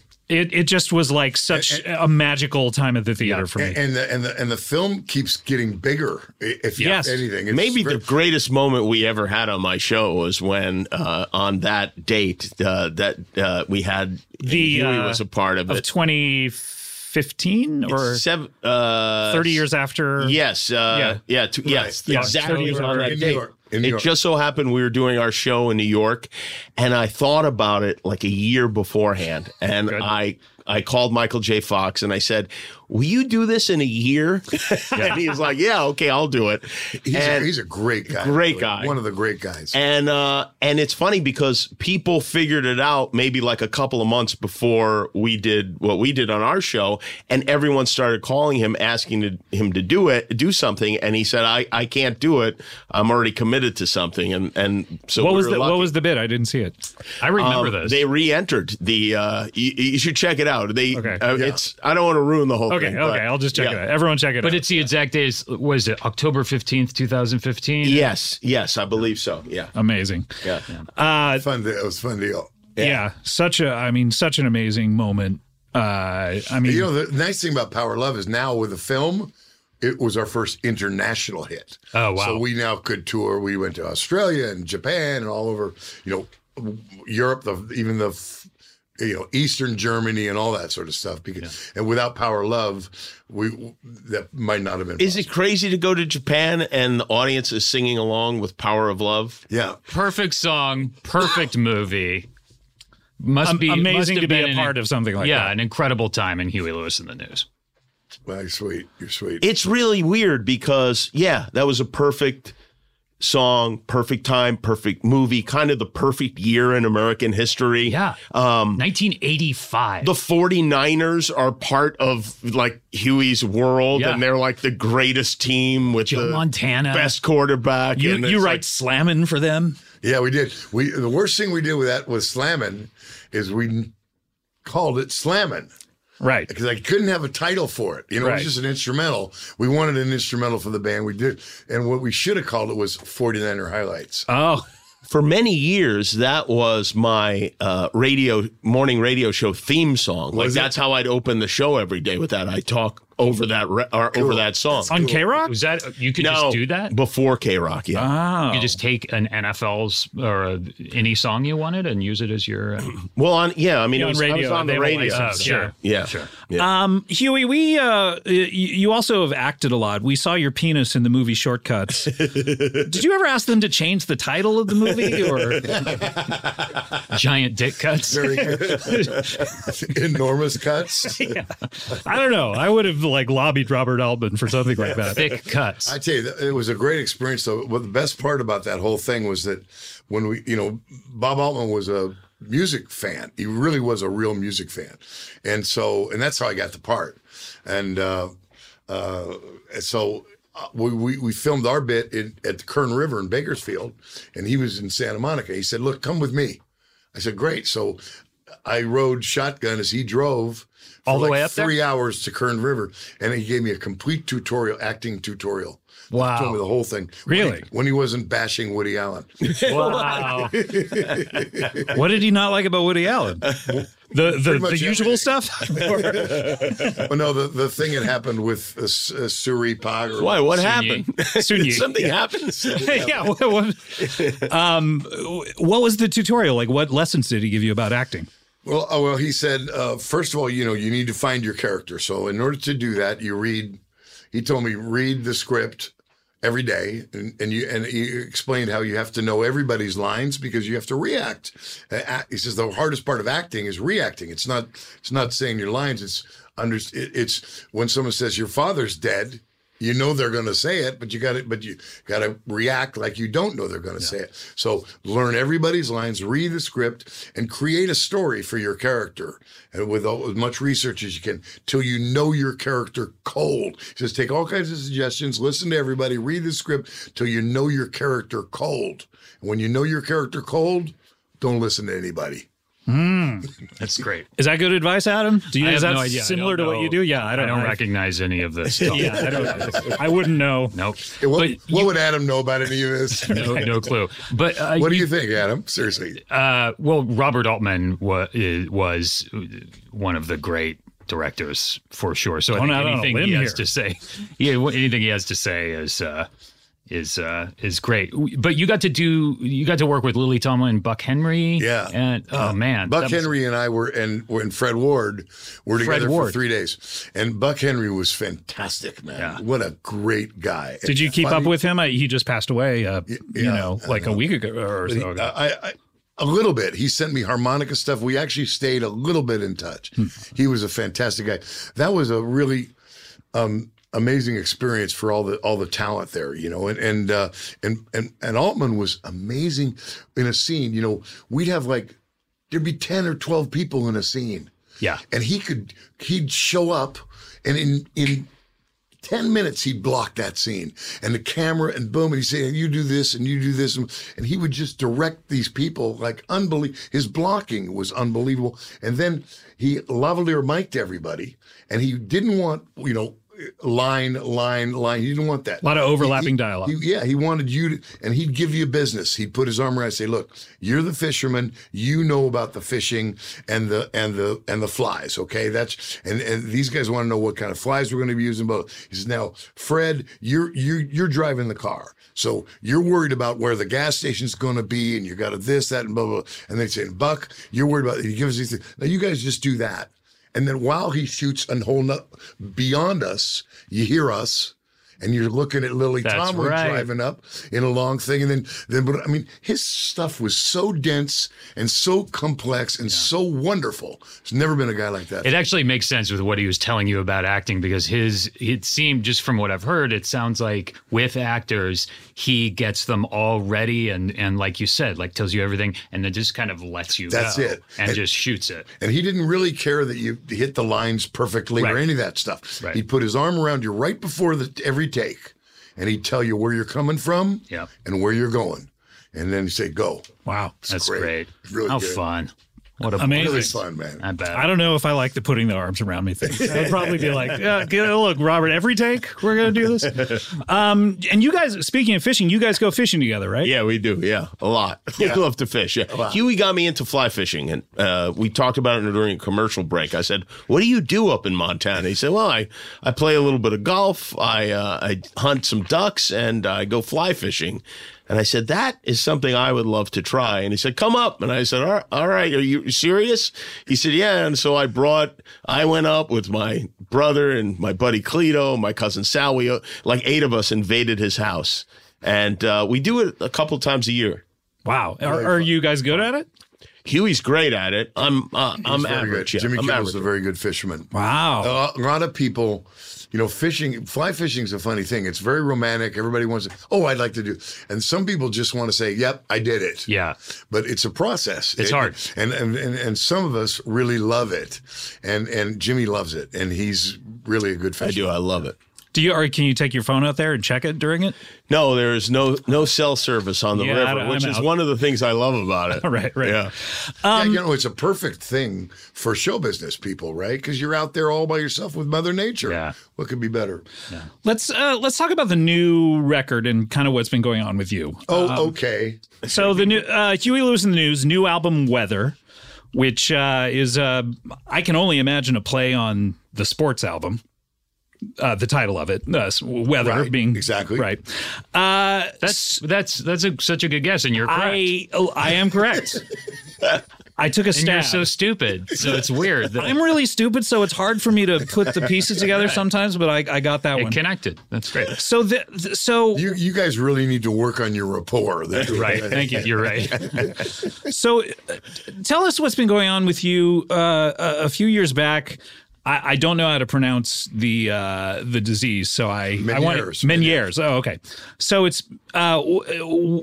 how exactly did that come about? Because I was surprised to learn, I will set this up a little bit, that you could not hear in one ear since I'm 33. So late 80s? 36 years, 35 years ago. Right. So just at a certain point, one ear, which ear? The My right ear. Just you could not hear. I woke up, it was stuffed, and I couldn't, it felt like you went swimming in a swimming pool and couldn't clear your ear, and I couldn't hear out of it. I went to the ENT guy, this famous ENT guy, and he looked at me and said, "Get used to it." I said, "What?" He says, "Get used to it. It happens." I said, They "What do you say it happens when you go to the beach in a suit.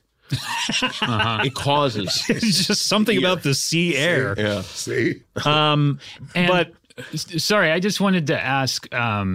You had these giant tours to do and records to record, but you were able to. It was just one ear, so you were able to do all of that. Well, I went to the ENT guy. He says, "Get used to it." I said, "Well, geez, I'm a musician. I need to. I sing, and it's my livelihood." And everything. He said, "Hey, Brian Wilson had one ear. Jimi Hendrix had one ear." He says, "I have one ear, and I'm in a barbershop quartet." wow, were they any good? Did you What's hear the 'em? barbershop Yeah. quartet? I'm not sure. They all A had little one out ear. of tune. Yeah, and Hitler only had one ball. That's true. That's people you adjust. People can accomplish all sorts of things. So, but just And look how he did. yeah, I mean. So then describe what happened with the Meniere's thing. Well, then I existed on one ear. Meniere's is mainly associated with vertigo. Vertigo is the major symptom, and it's completely debilitating. When you get it, you can't. You got to just lie down and throw up, and you're just nauseous. It's awful. So I had a few bouts of those, but I haven't had vertigo for a long time. But 2 years ago, 2 years and a month, January 27, 2018, I lost my right ear before a gig, and now it's left ear before a gig, and now it's fluctuating, but it's mostly bad, and I can't hear music because music is a lot harder to listen to than speech because it occurs in all frequencies. Even one note has harmonics and overtones, so it distorts for me. It sounds and it sounds like cacophony. So you can't even listen to music. I haven't listened to music in 2 years. Oh my God. I can't enjoy music. so Cardi B, you don't know who Cardi B is. I know the name. You know the name. Okay, well that's good. Haven't heard the music though. So it became impossible for you to sing during concerts. I haven't worked since that day, Right. January 27th. Did you play that gig? I played that gig. It was a nightmare. Couldn't hear pitch. Was all over the place. Oh, man. It was the worst night of my life. And Sorry. and the new record Weather though, it was recorded right before this happened. Or the Long vocals? time, for the last 10 years before this happened. Oh, okay. The Her Love Is Killing Me, which is our first single, was written by Chris and I 20 years ago. Wow, We wow. couldn't somehow get it right. We tried it, it didn't work. Then we tried it live, it didn't work. Then we tried using a drum machine for half of the song and then busting out with a band, and that didn't work. We let it dorm, we left it alone, and then we resurrected it like 3 years ago, and it just came together. With a different horn part, I think I read. I think that what's interesting about that one is that it's a very simple song, just a blues song basically, and the simplest tunes are the hardest ones to actually get right because it's all about the feel and the tempo and that sort of stuff, not the chords, and the chords don't help you. So Right. Maybe that's it. Let's hear a little bit of it because it just came out last Friday. Oh, and play the whole thing. Play the whole. Oh, great! I mean, it is classic. And there's an all-star video, too, that you guys premiered on the show last night. That's right. Just a classic Huey Lewis and the News record.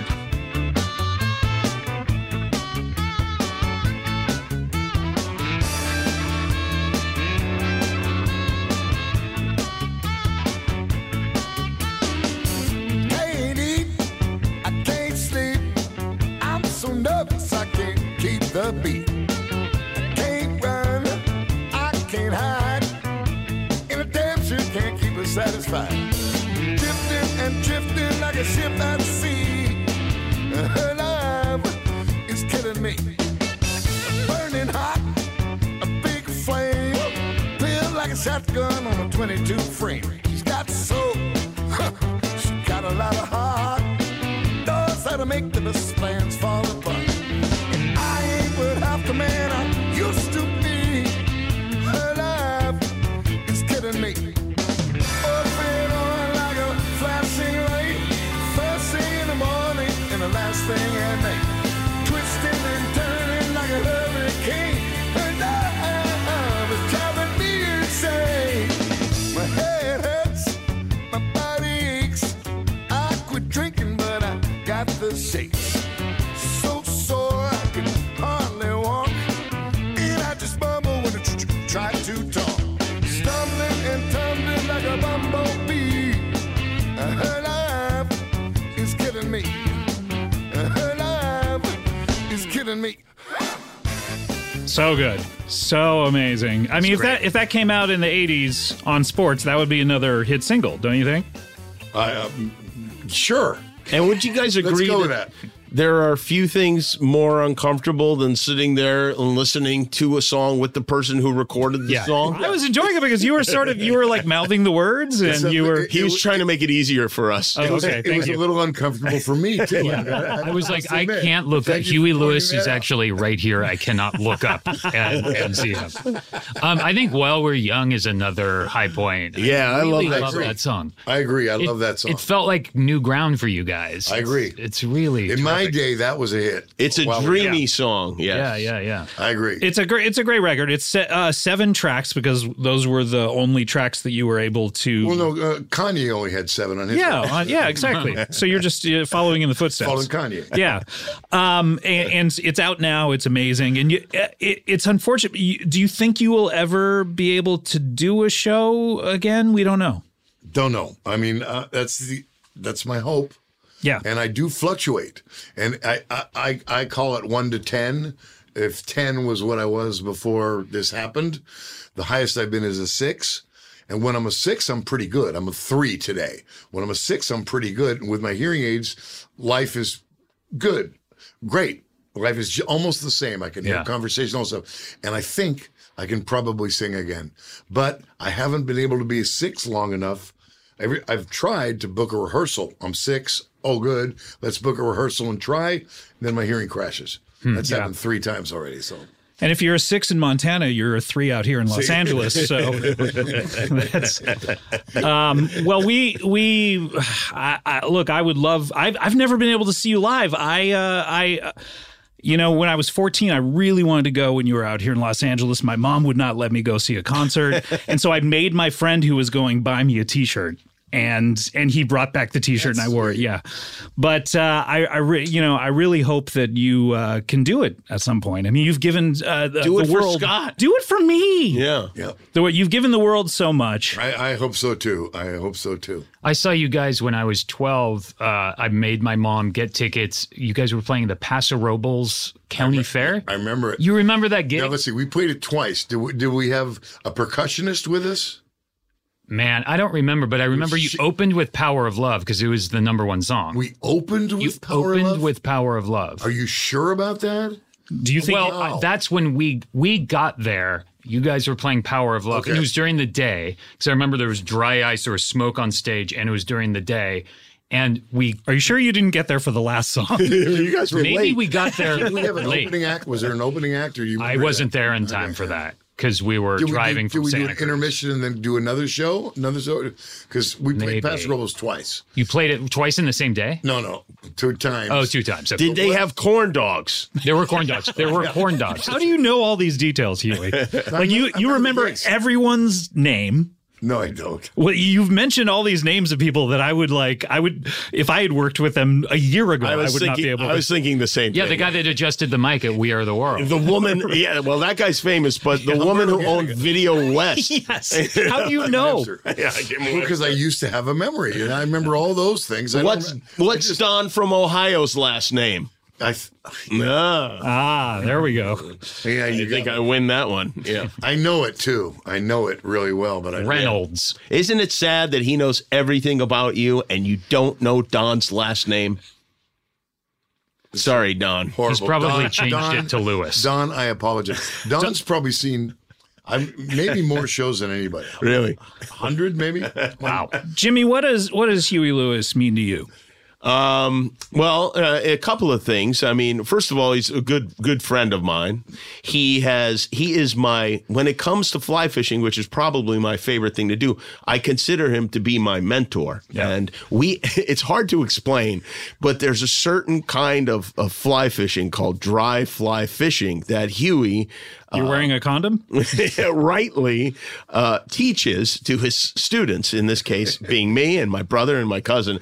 And it's almost snobby. It's a bit of snobbery that I now insist on from anyone I go fly fishing with. So and great. The guides are always confused, and I think some part of them admires us because it's harder to catch the fish that way. And it's not necessarily ideal for all situations. But it's more fun because you get to see more it. fun. You get to see it happen. What does that mean? What is dry fly fishing? The fly floats on top of the water. Oh, I see. And the fish comes to up. it. Yeah, And you get to see it. If you're underneath the water, got one. Sure. Right. Not as much. There's no show. So you get to see the fish like kind of poke his head up and look at it and decide whether he's going to eat it. And then you see him take a little- first. You right. see him When you rise. see him, he's decided he's going to go after it. Right. They come up in a hurry. Wow. Yeah. And then you get them, then you have the fish, and the fish is like, fuck you. Right? Doesn't that usually Yeah, happen? is there a moment That's right there where he feels that is betrayed? exactly what the fish is saying. Like imagine you sat down and have an ear of corn, and then you started eating the corn, and suddenly there was a hook in the corn, and And you a went through the giant. roof of your home. It would suck. That would suck. Probably. But then the giant who lured you with the corn then kind of rubs you a little bit and goes, "Oh, I'm sorry, all right, buddy. Here, let me just take a quick picture with you, and then I'm going to release you back into your living room." Just drops you into your house. And roof You is- could have just asked. I would have taken the picture with you. But in terms of him not as a friend, But on top of that, they say, never meet your idols. And I've been very fortunate, especially with Huey in that regard. But I think what his music from my youth represents is my youth and this time in your life when you are a sponge, really. You absorb things and you live the rest of your life loving those things that you loved when you're a teenager above all things, and you learn so much and you take so much in. And for me, it reminds me of having my first car and driving around with my friends, that freedom and playing the music that we wanted to hear rather than what my dad or mom were playing in the car, if we even had a frickin' radio in our car. And that's really what I think it represents to me. It's amazing. Jimmy, so many other questions I could ask you about non-Huey Lewis related things. I did want to fit one in.